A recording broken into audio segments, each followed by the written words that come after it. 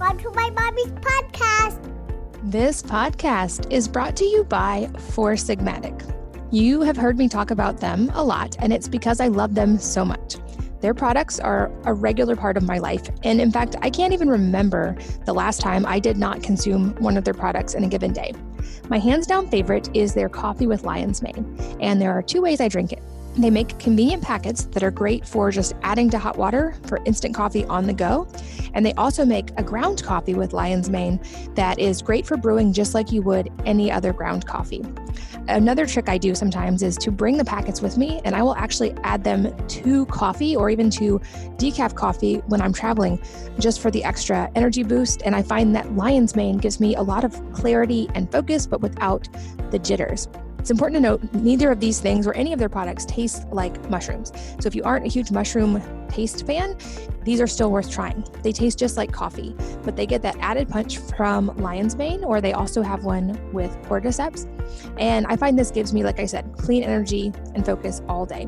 I also love using their coffee packets for the popular Dalgona coffee that is making the rounds on social media right now. If you're not familiar, it's a whipped form of coffee that gets added to milk, or it could be cashew milk, pecan milk, etc. And so I make that with their coffee and lion's mane packets and coconut sugar for a really delicious iced coffee treat.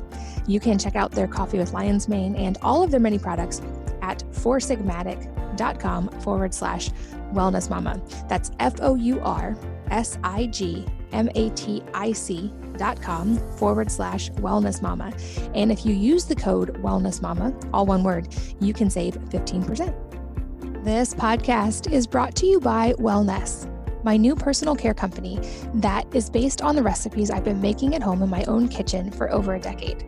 Many clean products simply don't work. And this is exactly why I spent the last decade researching and perfecting recipes for products that not only eliminate toxic chemicals, but that contain ingredients that work better than their conventional alternatives and that nourish your body from the outside in. I'm so excited to finally get to share these products with you. And I wanted to tell you all about our brand new dry shampoo, which is our newest product. It can be used various ways, including you can sprinkle in clean hair to add volume and also extend the time between washes. You can sprinkle it in hair that hasn't been washed in a day or two to absorb oil or sweat. And you can work it into color-treated hair to maintain color by not having to wash as often. It contains oil-absorbing kaolin clay and volume-boosting tapioca, which work together to refresh hair at the roots. Lavender oil and cactus flower help to balance the scalp and to keep the hair's natural pH. And we added hibiscus for healthy hair growth. You can check it out and try it at wellness.com. That's wellness with an E on the end. And my tip is to grab a bundle and save with the built-in discount that comes with a bundle. Or if you subscribe and save, you can save on any order. So again, check it out, wellness.com. Hello, welcome to the Wellness Mama podcast. I'm Katie from wellnessmama.com and now also wellness.com. That's wellness with an E on the end, where we make non-toxic, safe, and beneficial personal care products, including hair care, toothpaste, and hand sanitizer. Speaking of all of those things, in this conversation, I'm here with Colleen, who is the co-founder and co-CEO of mindbodygreen, which is an exhaustive online resource you've probably heard about. Of course, I will link to it in the show notes with some of my favorite articles that they have. She graduated from Stanford University with degrees in international relations and Spanish and spent 10 years working at Fortune 500 companies like Gap, Walmart, and Amazon. But she now lives in Brooklyn, New York with her husband and co-founder, Jason, and their two daughters. And they run mindbodygreen, which, like I said, is a massive health and wellness resource that you can find. We go into a lot of topics on this episode, especially mental health for moms during a pandemic, forming micro communities and ways to keep in touch and physical relationships with people, even during these kind of unusual times, and the 80-20 for personalized wellness and what we can all learn from that. It's a wide-ranging, really fun conversation that I know you will enjoy as much as I did. So without further ado, here's Colleen. Colleen, welcome. Thank you for being here. Welcome. I am so pleased to be talking to you. I'm excited for this conversation. We met on the phone not very long ago, and I feel like we instantly connected, and I knew I wanted to share you with all the listeners today. I haven't even heard this part of the story myself, but I have read about this a little bit in places where you've written before. I love to start by hearing someone's kind of personal journey, especially into wellness. And I'm guessing we might have a little bit of overlap here in kind of a health crisis turning into an impetus for a lifelong journey. But I would love to hear what brought you into the wellness world. Yes, your instinct is right on. So Mind Body Green started just over 10 years ago. And I had been working on Mind Body Green and nights and weekends. And, really just kind of at that point in my career, I had been working at a lot of Fortune 500 companies, Gap, Walmart, Amazon, lots of big ones where I was feeling a little stuck. I was really missing purpose in my life. I knew that what I was doing was not probably my long-term way to seek, fulfillment in my career, and just feeling a little bit of stuck. And I was, kind of casually invested in wellness. I was very interested in yoga, running, being a Californian native, that's kind of how you live and how you grow up there. But what really was an inflection point for me was when I was 32 years old. I had a life-threatening pulmonary embolism. The ER doctor had never seen so many showers of clots in someone's lungs who was still alive. And that was definitely the inflection point for me when I started, transitioning to well-being full-time. When any 32-year-old, ends up in the ER, they obviously do a battery of tests, and I was no exception. And I have no genetic predispositions towards clotting. And, really the only thing that the doctors could surmise was that it was because of the birth control pill. And, this was 10 years ago. And yes, people knew about the birth control risks, but I think now there's much more of a dialogue around these risks, and people are a lot more conscious of it. But it was still the earlier days of the conversations. And it was a story that I shared in the early days of Mind Body Green with the Mind Body Green community. And I was blown away by the amount of women who came forward being like, my friend, my sister, myself had this similar type of experience. So it's definitely something that I'm glad people are talking about now more in the forefront. But for me, that was the start of what has been a deeply fulfilling personal journey in terms of trying to live a complete and fulfilling life. And, in the midst of that health crisis, it was definitely, let's try to address this underlying condition and get back to a place of, feeling well, feeling able to breathe again, and feeling whole. I'm curious, what were some of the early things that you researched and changed? Because I know for me, I had what ended up being Hashimoto's. I didn't know that at the time. It took years to figure it out. And it sounds crazy in hindsight to say, but it was the first time I really started connecting that what we eat impacts our body and what we're exposed to impacts our body beyond just calories, which now it seems so common sense. But back then I had only ever thought of it in terms of calories. And I kind of entered this whole new world of understanding just how incredible but multifaceted everything we interact with is. And experimenting, I've become more and more a proponent of the personalization and taking control of your own health and experimenting with what works for you, especially over the last few years. But I'm curious what some of those early steps were for you. Yeah. And I think your mindset that you touched on is just so critical, right? Of, really taking control of your own health and being the CEO of your own health and well-being. Ultimately, there are so many, people and companies and resources, but ultimately, we have to conduct that orchestra in terms of ensuring that we are looking out for ourselves. And first, the biggest lesson was just in terms of listening to your own intuition. I think so many women might have, or still do, can fall into that track of, dismissing symptoms. Oh, they're not that important. I'm fine. I'm feeling fine. And definitely my mindset at the beginning of my PE, I was dismissive of things that were, real symptoms. I didn't want to go to a hospital. I didn't want to see a doctor. I was feeling fine. Oh, I'm fine. And, thanks to my husband, he really insisted I see a doctor. But I think a lot of people, have that tendency to not take the symptoms as seriously and just kind of live with them. And for me, it was a big lesson in terms of both listening to my intuition across all areas of my life. Also a big lesson in slowing down. This idea of being a little bit more mindful about how I choose to spend all of my energy.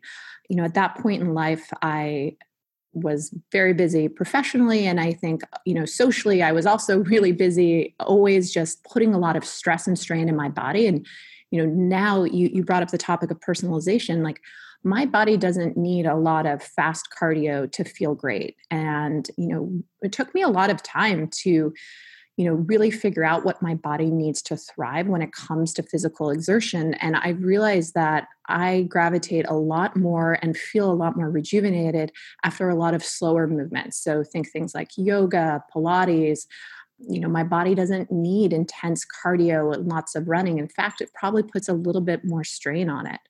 And then this, crisis in health too, starts catapulting a lot of conversations about eating optimally for your body. And this is just something that, pains me that we don't get this nutrition either in school or, in other areas of life. And, if you go to certain doctors in the conventional field, you might not be exposed to this type of nutrition information too, but really learning how to eat in a way, that was better optimized towards my body. I think it's really a journey for so many people, especially as they start becoming more interested in health and wellness. And, what I fully believe in is that there's no one size fits all approach to health and well-being. And no matter who the expert is, you do have to experiment and figure out, what works for you. And especially as women, as we go through, different parts and journeys of our lives, like what we need changes so much from,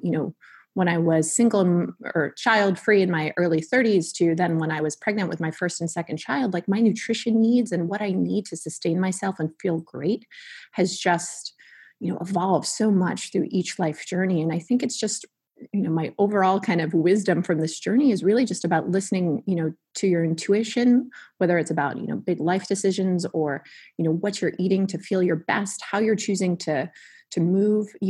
There's so many resources right now out there, but at times it can almost be overwhelming, the array of choices. And at the end of the day, you really have to be connected into what makes you feel the best. And after you do something, do you feel nourished? Do you feel rejuvenated? Or are you feeling depleted? And to start making those life changes, baby step by baby step, to start moving more towards what makes you feel good. I completely agree. I had to learn that, I think, on my journey as well, because when you start researching in this world, and I want to talk about some of the many topics within the health world in a minute, but when you start researching it, there's so many options and so many things you want to try. And I feel like it actually became a process of simplifying to the things that actually worked and kind of 80-20ing those things for my own body that worked. And I think exercise that you brought up is a perfect example, because I also do well with slow movement, like walking and yoga and swimming, but I've also found I do great with like lifting heavy weights and sprinting, just not like extended kind of moderate cardio like running.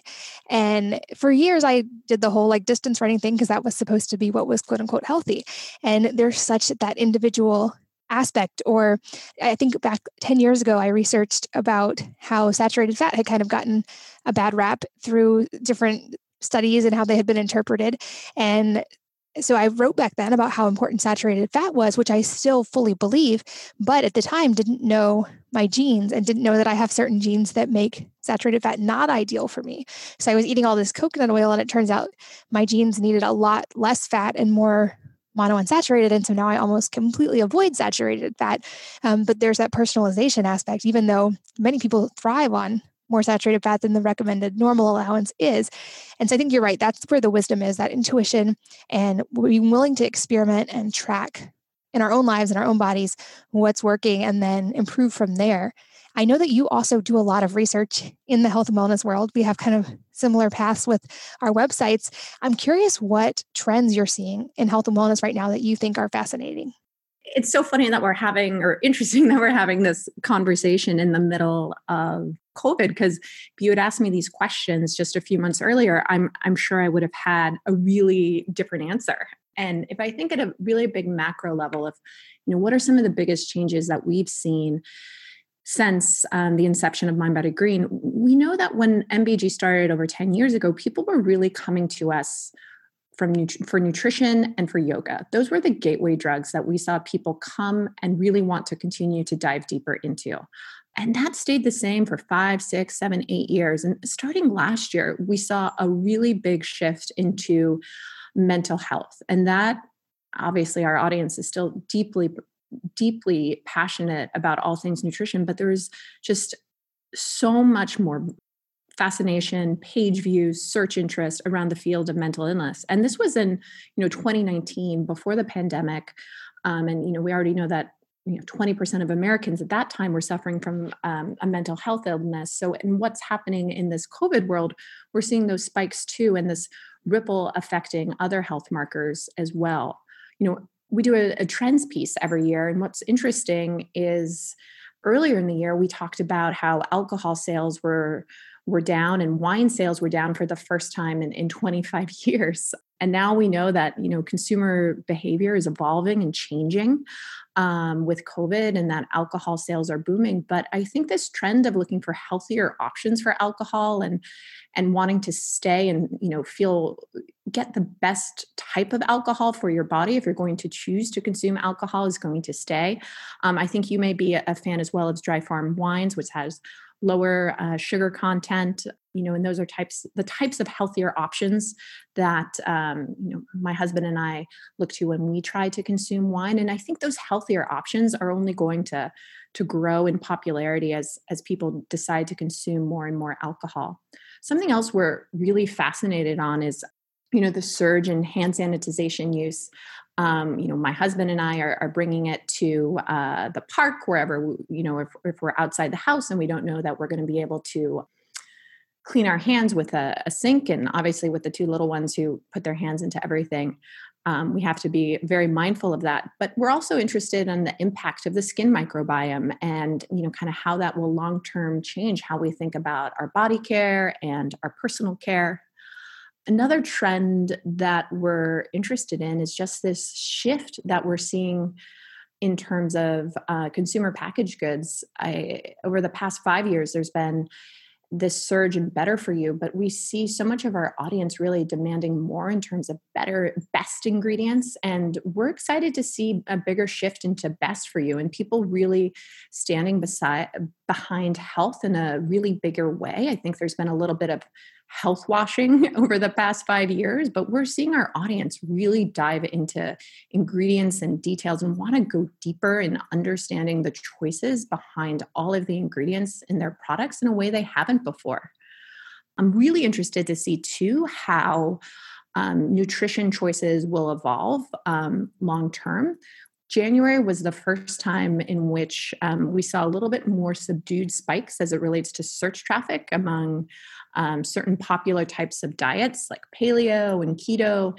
But we know that the brands that are built on a lot of these diets are really thriving. So I'm not sure if it's a bigger shift into just people becoming more familiar with these brands and, less looking for kind of like generic searches to help find those choices. So lots of exciting developments within the world of health and well-being. And I think, one of the underrepresented conversations that will be happening amidst the pandemic is I think there will be so much more of a macro shift of people really focused on their own health and well-being, because it's truly imperative now, even more so than it's been. And I think a lot of people maybe have come into health and well-being from a way in which you and I did of a personal health crisis. But now I think there's just going to be even more widespread of a focus on health and well-being being such a key to people's families.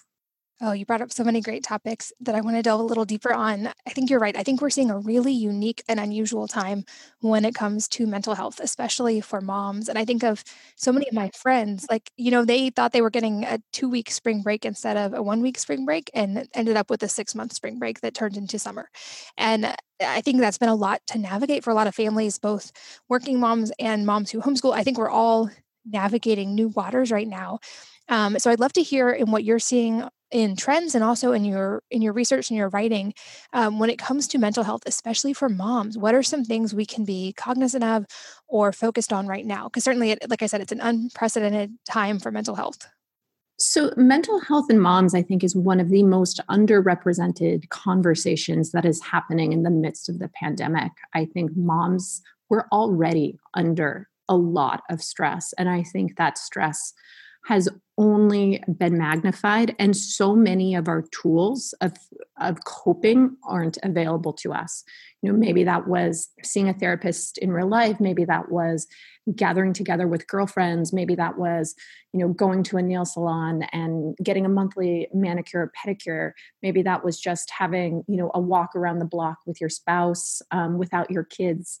And so many of those tools are not available. And I think it's one of these conversations that women need to be talking about more, so that there is more visibility and more awareness of it, because it is something that is of deep concern. And as it relates to wellness, I think the conversation needs to shift to, how does this not just become something that I do to check off my box, but my box of my to-do list, but how does this become something that I do and that nourishes me and helps me?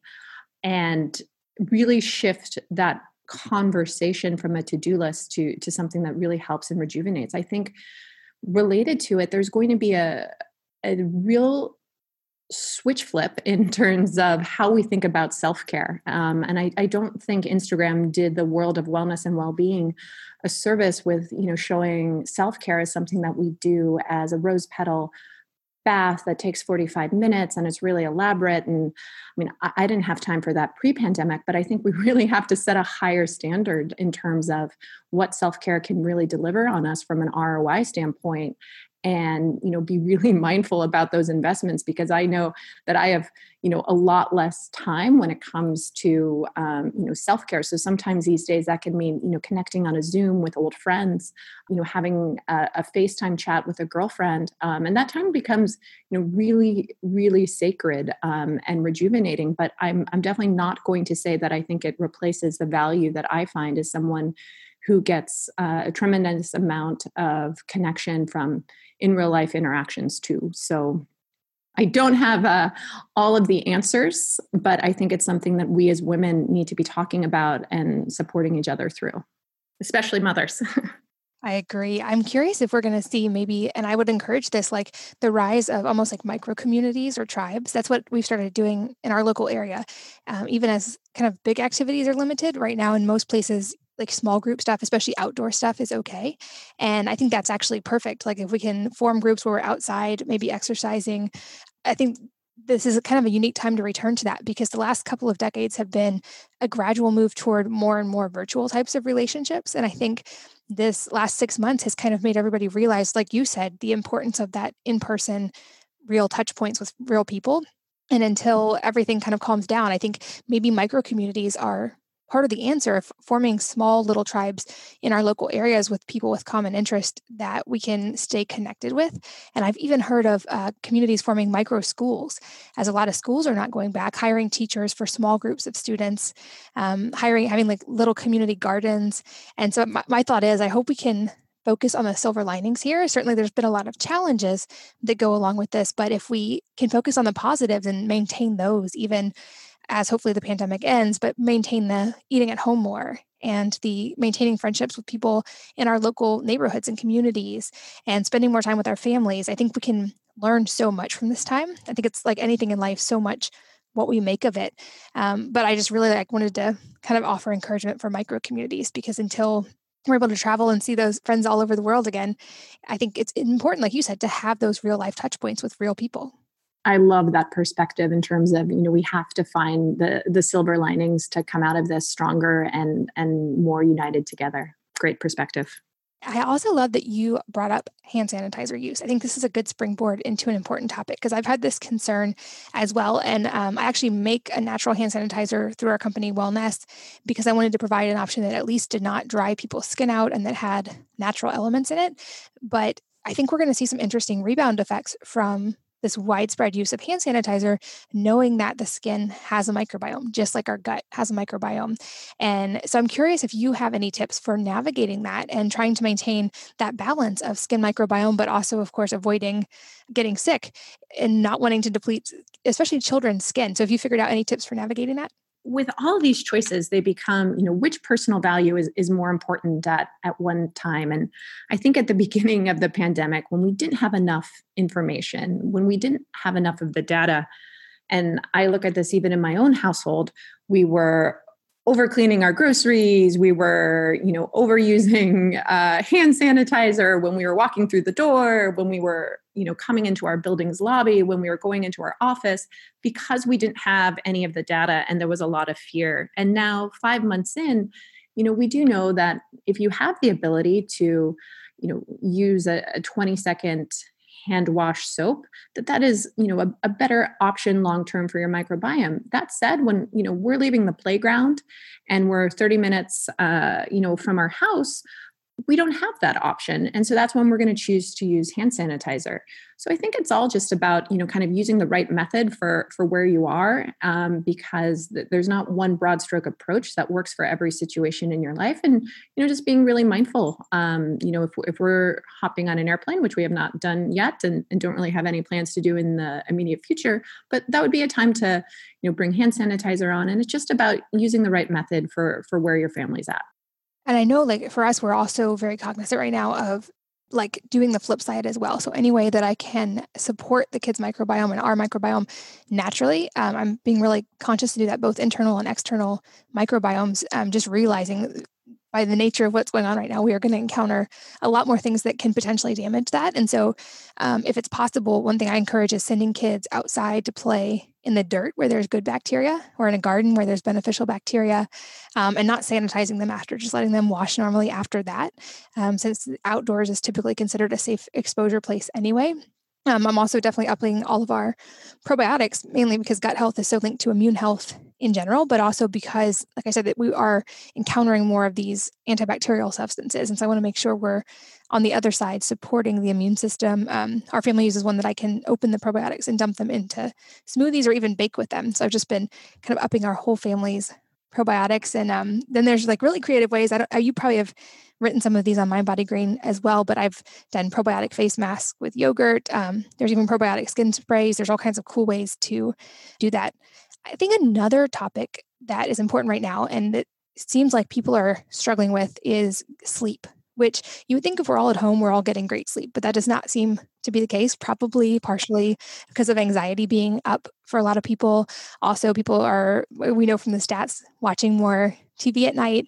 There's blue light there, but I'm curious if you have any tips, both personal or from research, for maintaining good sleep, especially for families right now. I think the importance of good sleep is one of the most underrepresented conversations in well-being, period. And then you add on the pandemic, and there's just been such a crisis of sleep. And prior to the pandemic, like, I've just been so passionate about sleep. It's something I've struggled with, for 20 years. I remember being a senior in college and even starting that struggle with sleep. And women in particular, as we go through hormonal fluctuations, whether it be pregnancy, whether it be perimenopause, or we are just so susceptible to having more ripple effects within our sleep. So I am just hugely passionate about sleeps. And I think it's really important now more than ever to prioritize our sleep etiquette. And to me, that means being very diligent about my caffeine consumption, being very aware of, even if I'm choosing to have a hot chocolate, not having it too late in the day, because my body metabolisms caffeine in a way in which I will not be able to sleep. We've invested in an avocado mattress, which has wonderful GOT certification, and they have a certified wool. They also have a vegan mattress option without wool, in case that's valuable information. But we found not only just having one that aligns with our values, but is really comfortable, is such a huge important part of our sleep routine. In some ways, I've actually had to increase my exercise activity during this time, because when nerves are high, I know that I need to exert myself a little bit more than I would during a normal time period. And so that's been another kind of lever that I have to pull in case I know I'm a little bit anxious, or I'm going to have like a mind that's a little bit overactive. I know that I'm going to need to up my cardio that day so that I'll have a better time getting to sleep. But I just think it's such a a universal problem that affects so many people and disproportionately affects women as well as first-time mothers. So it's something I've been passionate about finding a solution to. And one of the tools I also use is one of our new mindbodygreen supplements that's grounded in magnesium, magnesium bisglycinate that helps with relaxation. There's some jujube in there that helps calm the overactive mind, and pharma GABA that just helps with sleep quality, because I have struggled to both fall asleep and stay asleep. And, at a macro level across mindbodygreen, we're seeing surges in all types of sleep curiosity, everything from sleep aids to mattresses. I think this is really a point in time when people are struggling and needing to, yes, get the tools, but also look at their overall kind of day and plan and make sure that their life is being set up in a way in which they can fall asleep, because it is more than just, you do need more than just a supplement. You have to plan your whole life in a way to ensure you are getting sleep from being mindful of caffeine consumption and having the right tools at your fingertips.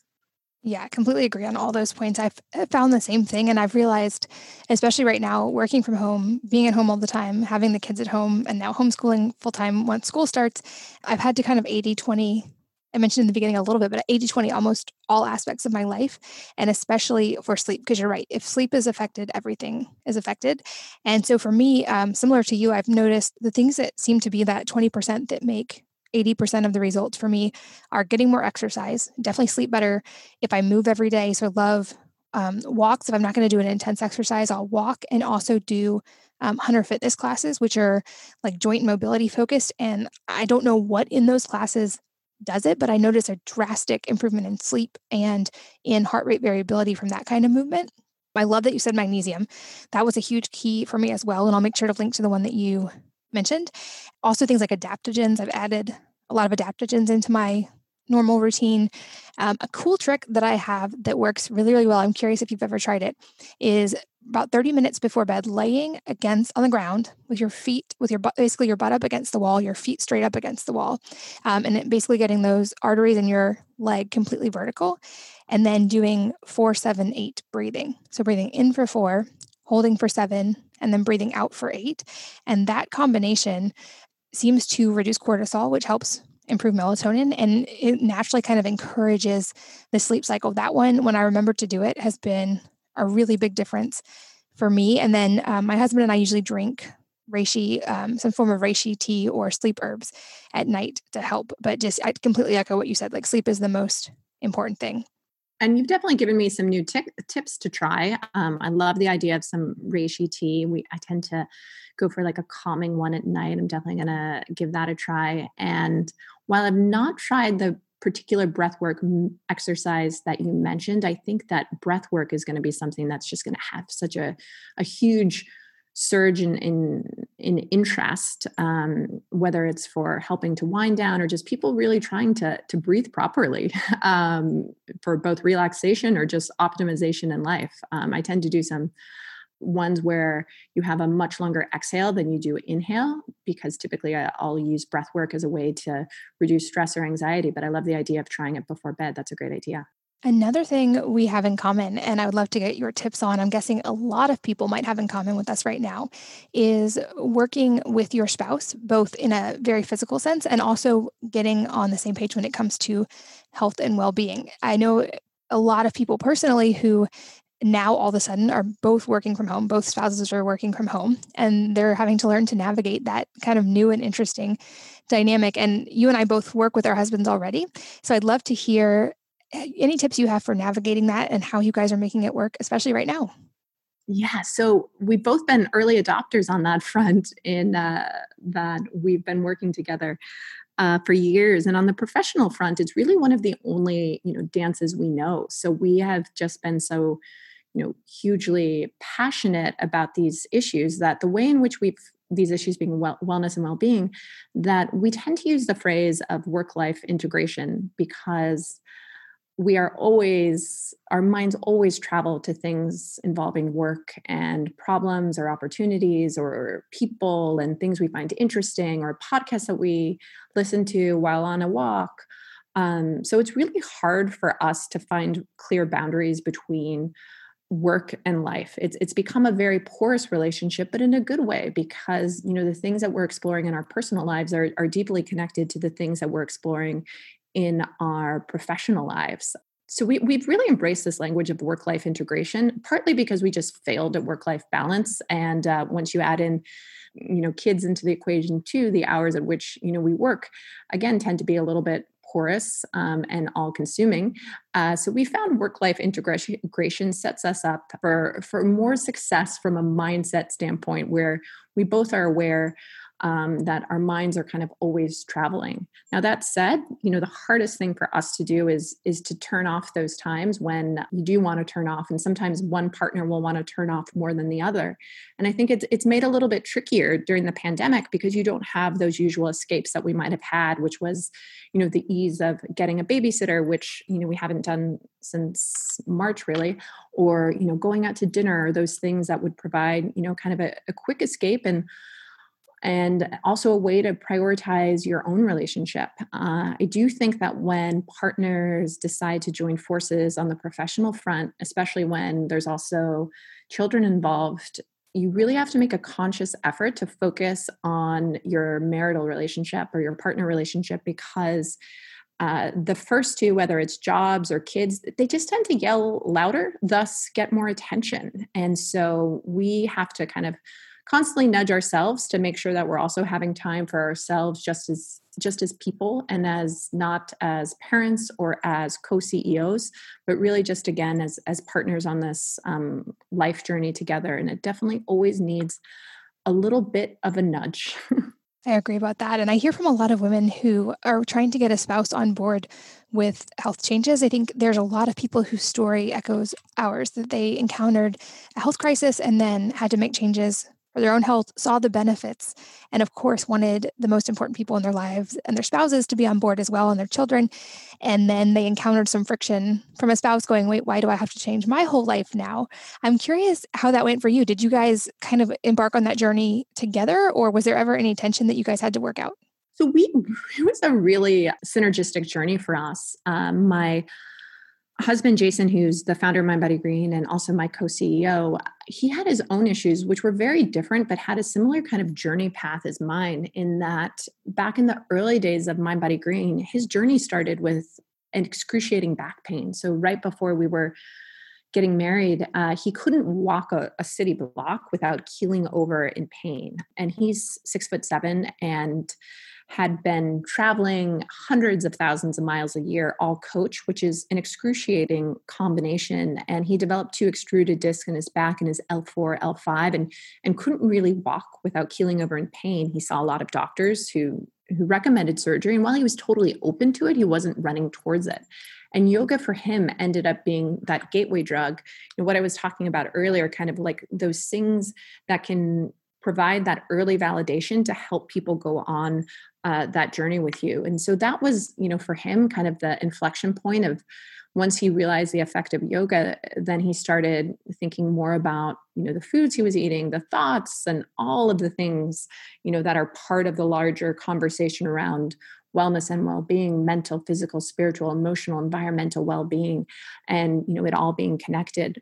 But I think what can help a couple, if they're perhaps on different pages, is I think people really like that early validation points in terms of doing an activity, feeling better after it, and inspiring people to go deeper on that journey. So whether that's going on a hike outside, you mentioned now is an important time to make sure your kids are out playing in dirt. If you live by a beach, just spending some moments grounding in the beautiful sand, and getting those little moments of kind of validation of, spending more time, whether it's outside, eating a good meal and feeling better after it, and not having, that kind of meal hangover effect where you've had a wonderful meal that then actually leaves you feeling, a little bit gross and bloated, and it takes 2 to 3 days to leave your system.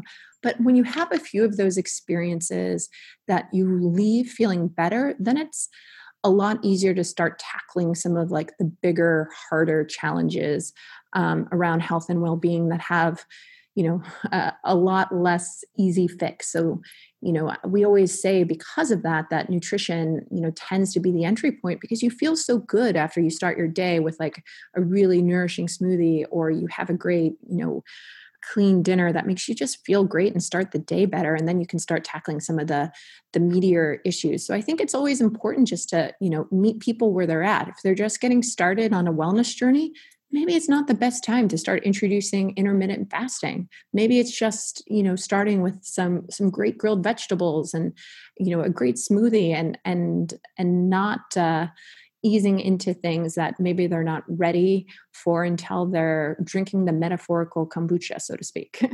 Exactly. And one thing I always remind people as well is while we, as parents, of course, have an obligation to provide a nutritious foundation for our kids and to make sure that we're supporting them and living a healthy life. When it comes to your spouse, you are dealing with another autonomous adult, and your spouse is not your child. And so when people write me and say things like, how do you make your spouse do X, Y, Z? I'm like, oh, I don't. He's not my child. At home, I view it like I do all the cooking. So I view nutrition as kind of my realm. And my thought is when at home, I cook clean food and nutritious food to make sure we get enough protein and healthy fats. And when he's not at home, he actually does make healthy choices, I think, the majority of the time, but it's not my job to control or police or try to change those choices. The best I think any of us can do, and this doesn't just apply to our spouses, but the best any of us can do is to be an example. And I think you probably had this experience as well, as when you focus on your own health and then you start thriving, people notice and then they ask. And then you have a wonderful opportunity to explain and tell about your journey and to bring them into it. But it's important, even with your spouse, to kind of wait until there's that willingness versus kind of trying to force them, because that never tends to end very well.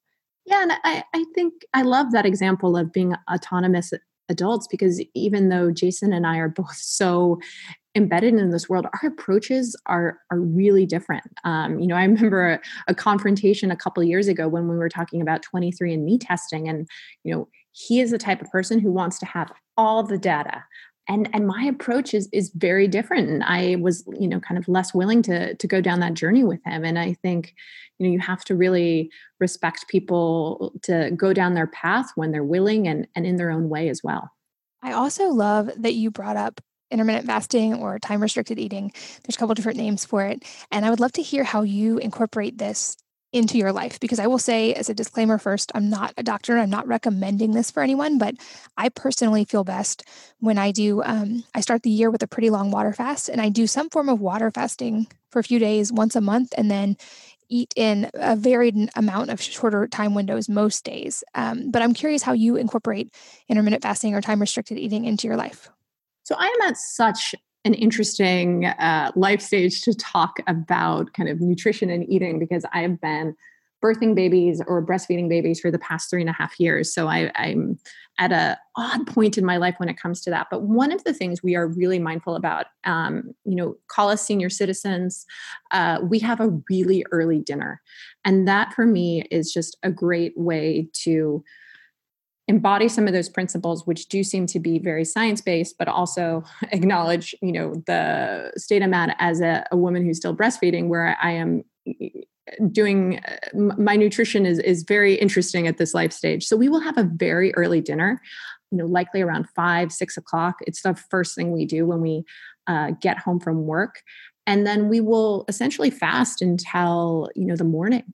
And that's the way in which I, as a woman, have been able to incorporate it into my life in a way that feels really sustainable and doable, and, feels so much better than, having an Argentine-inspired 10 p.m. dinner with, lots of snacking afterwards. I've just found that I have a little bit more, pep in my step when I wake up in the mornings.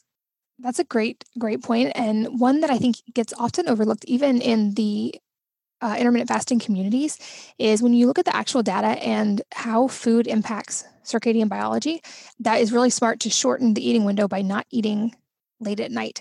I think a lot of people often skip breakfast, and there's benefits to that as well. But we know that when it comes to circadian biology, there are certain signaling mechanisms that are really important. And one is light. And I talk a lot about getting morning sunlight for that reason. The other is food, because that would be typically one of the things that regulates awake periods versus asleep periods.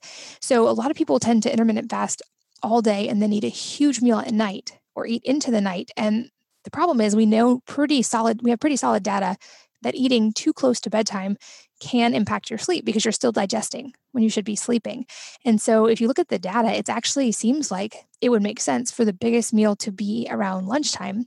And then, like a smaller, earlier dinner, like what you talked about, and then giving the body rest for a while before bedtime is a really great way to give the liver a break and to, at least in my own life, I've seen improve deep sleep. So I track my sleep really carefully, and deep sleep seems to be the metric that improves the most if I don't eat late at night. So that's a great tip. And like you said, even for breastfeeding moms, you still want to make sure, of course, you're getting enough nutrients, that you're not eating in too short of a window, but you can move that around and you don't have to eat close to bedtime. And do you find that improves your sleep as well? Absolutely. For sure. And I think to me, that's one of my keys of, if I was going to talk about my sort of 80-20 overall for wellness, that's one of the big ones, is time restricted eating. And I might eat in a long window. I might still eat for like 8 or 10 hours in a day, but just not eating late at night is a big key for me.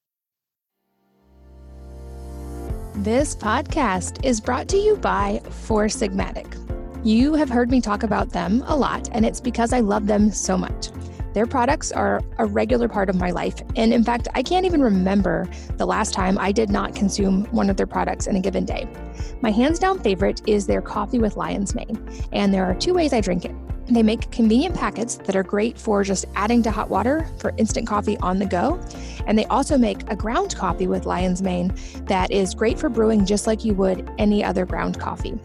Another trick I do sometimes is to bring the packets with me, and I will actually add them to coffee or even to decaf coffee when I'm traveling, just for the extra energy boost. And I find that lion's mane gives me a lot of clarity and focus, but without the jitters.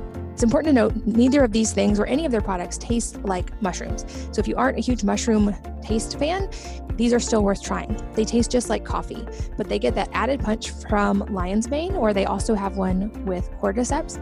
And I find this gives me, like I said, clean energy and focus all day.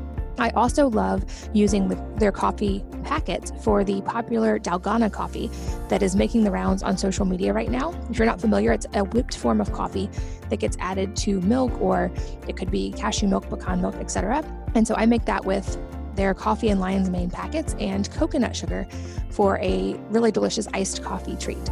You can check out their coffee with lion's mane and all of their many products at foursigmatic.com/wellnessmama. That's foursigmatic.com/wellnessmama. And if you use the code wellnessmama, all one word, you can save 15%. This podcast is brought to you by Wellness, my new personal care company that is based on the recipes I've been making at home in my own kitchen for over a decade. Many clean products simply don't work. And this is exactly why I spent the last decade researching and perfecting recipes for products that not only eliminate toxic chemicals, but that contain ingredients that work better than their conventional alternatives and that nourish your body from the outside in. I'm so excited to finally get to share these products with you. And I wanted to tell you all about our brand new dry shampoo, which is our newest product.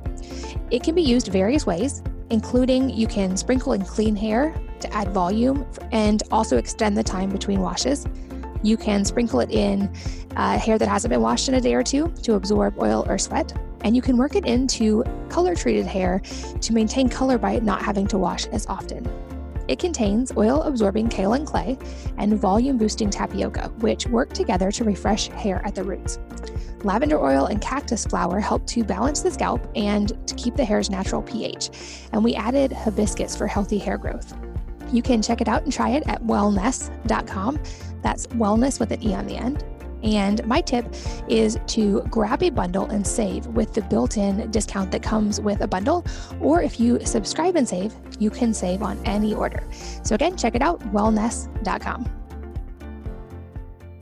I've also found, I mentioned the early morning light. So as long as I get sunshine, doesn't have to be even on my skin, but just get outside with my eyes early in the morning, as soon as possible after waking up. That makes a big difference in my sleep and my energy levels.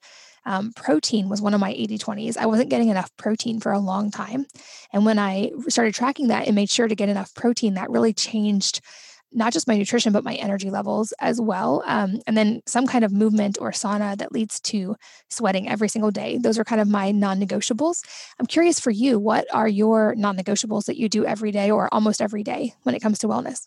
I love your fundamentals. And, I was nodding as you were going through them. And, for me, like my fundamentals, one of the books that actually resonates with me the most around these is Blue Zones, who looked at some of the longest living communities in the world. And I think there's about 5 of them, and they look at all the commonalities that they share. And I think it's just so refreshing because in this world in which we're just bombarded with, so much information, and, if you're at the point in life where you have the ability and curiosity to explore all of these awesome optimizations, which, I love nerding out, and it seems like you do too. It's amazing. But if you're also just like, I'm just starting off on this journey and I don't know where to start, there's things like Blue Zones that I think offer, such a great prescription of things that you can do to maintain health and well-being. And you brought up movement. What was great about, the work in the Blue Zones community is they found that people moved naturally. It wasn't like they were going to crazy boutique fitness classes. They weren't, really intentionally moving. They were just doing movement that they enjoyed. You mentioned walking a lot. That's something that, Blue Zones people did so much. And I think that's a really easy way to get that movement in where it's a joy and not something that you're checking off of the list. Food is obviously hugely important to how I feel in terms of, well-being, and a huge pillar of Blue Zones. You've been mentioning the 80%, and they kind of have that rule too, where it's like eating to feel good, but also recognizing the community aspect of food as a shared cultural experience, a shared family experience, because it is so important, not just the food you eat, but how you consume it. Are you mindfully, sitting down with your family over joy and, talking about your day, and all of that matters. They enjoy wine, which I think is a key point, but they enjoy it not by themselves. So having it be a ritual and that shared experience. And then this idea of community is so important to the Blue Zones philosophy. And I think now more than ever, we're really understanding this interconnectedness that does bring us all together in our human need for connection. And while technology has done some amazing things, a FaceTime with my daughters and their grandparents is not going to be a replacement for real-time connection and community. And then purpose, of course, is a huge part of the Blue Zones philosophy. And, that obviously I think is a longer thing to cultivate in life. I don't think you can just say, I want to have purpose and then, just start living a life of purpose. I think for many people, it's a winding, circuitous journey where, it's a little bit of a game of Marco Polo. Sometimes you get closer to it. Sometimes you get farther apart from it. But whether it's, your career, your family, your children, volunteering, I think there's so many ways to bring purpose into your life, even if, you're perhaps in a career that isn't giving you all that you want from it from a purpose standpoint. So Blue Zones really embody kind of my 80-20 in terms of the fundamentals, and some of them, not all of them, are luckily things that we can incorporate into our lives without a lot of economic expense or craziness. Love it. And as we get near the end of our time, another question I love to ask somewhat selfishly, because I'm always looking for new ideas, is if there's a book or a number of books that have really impacted your life, and if so, what they are and why. Gosh, there's so many within the health and well-being world. And I've already talked about, Dan Buettner and the Blue Zones book, which I really like. But one that I've been going back to, which I think is always, a good test of its resonance, is The Daily Stoic by Ryan Holiday. And such a big focus of Stoicism is on being very intentional with where you put your energy. And I think that is such an important tenet, especially now, and the world in which we live in, which has a lot of fear and a lot of uncertainty, but being really mindful about where you put your attention and being thoughtful about that and diligent in your daily life. Another one that I love is The New Food Rules by Dr. Frank Lipman. He wrote it about 3 years ago, but it's one of those coffee table books and just good reminders of things that you can incorporate into your daily life. And Frank Lipman is just I think one of the best functional medicine doctors out there, and who really embodies a forward approach to health and well-being, in that it's so much more than just looking at the body or one issue by itself, and that all of the things we're doing from a health and well-being standpoint are so intimately connected. We were talking about the microbiome before, and that can have such a big impact on mental health as well. So, he's really been one of the pioneers in this movement of looking at the body and everything in it as interconnected and interdependent. Great suggestions. I love that you brought up Ryan Holiday and the Daily Stoic. That's been a big part of my own journey in the last couple of years, is reading a lot of different Stoic works. I love all of Ryan Holiday's books. And I think you're right. That where you put your energy is such an important thing. And the small shifts that I've made as a result of some of those books have been really drastic. The ripples that they've caused in my life, I think, especially for moms, they can be so applicable. I actually found a fun free app that I use now. It's called We Croak, which sounds a little morbid, but it reminds you a few times a day that you're going to die, which is one of the tenets of Stoicism. Memento mori, remember that you will die. And it sounds counterintuitive, but there's actually science that shows that they've done research on this, that thinking about that kind of puts things in perspective and actually reduces anxiety over time. So my husband laughs at me because my phone reminds me and gives me a quote about death a few times a day, but I actually find it weirdly calming and reducing of anxiety. But a fellow big fan of Stoicism, so I love that you brought that one up. Well, I love that perspective. I might have to give them another download today, because I think it is a great perspective in terms of helping to reduce the anxiety that we're all facing a little bit more of these days. Exactly. And lastly, is there any parting advice that you want to leave with the audience today? Could be wellness related or not. I think as it relates to people who are likely on a health and well-being journey, I think it's all about getting back to a lot of the fundamentals that we talked about together in our time today. Thinking a lot about sleep, thinking about connection, thinking about those micro communities, getting in a little bit of movement, touching the earth and grounding. And I think if we focus a little bit, more on the fundamentals, I think we can truly get some of the tools and keys to live a complete and fulfilling life. Perfect. Well, I will make sure that I link to mindbodygreen and to you where people can find you, but anywhere you want people to connect with you in particular if they want to stay in touch. Well, I am Colleen at mindbodygreen.com and Colleen Walkup on Instagram. And of course, mindbodygreen is our resource. Awesome, Colleen. I know just how busy it is to be a full-time mom and working in the middle of all of this. And I'm so grateful for your time today. Thank you for being here and for sharing. Thank you so much for your time and for sharing your message with so many people. And thanks to you, as always, for listening, for sharing your most valuable asset, your time with both of us. We're so grateful that you are here today. And I hope that you will join me again for the next episode of the Wellness Mama podcast. If you're enjoying these interviews, would you please take 2 minutes to leave a rating or review on iTunes for me? Doing this helps more people to find the podcast, which means even more moms and families can benefit from the information. I really appreciate your time, and thanks as always for listening.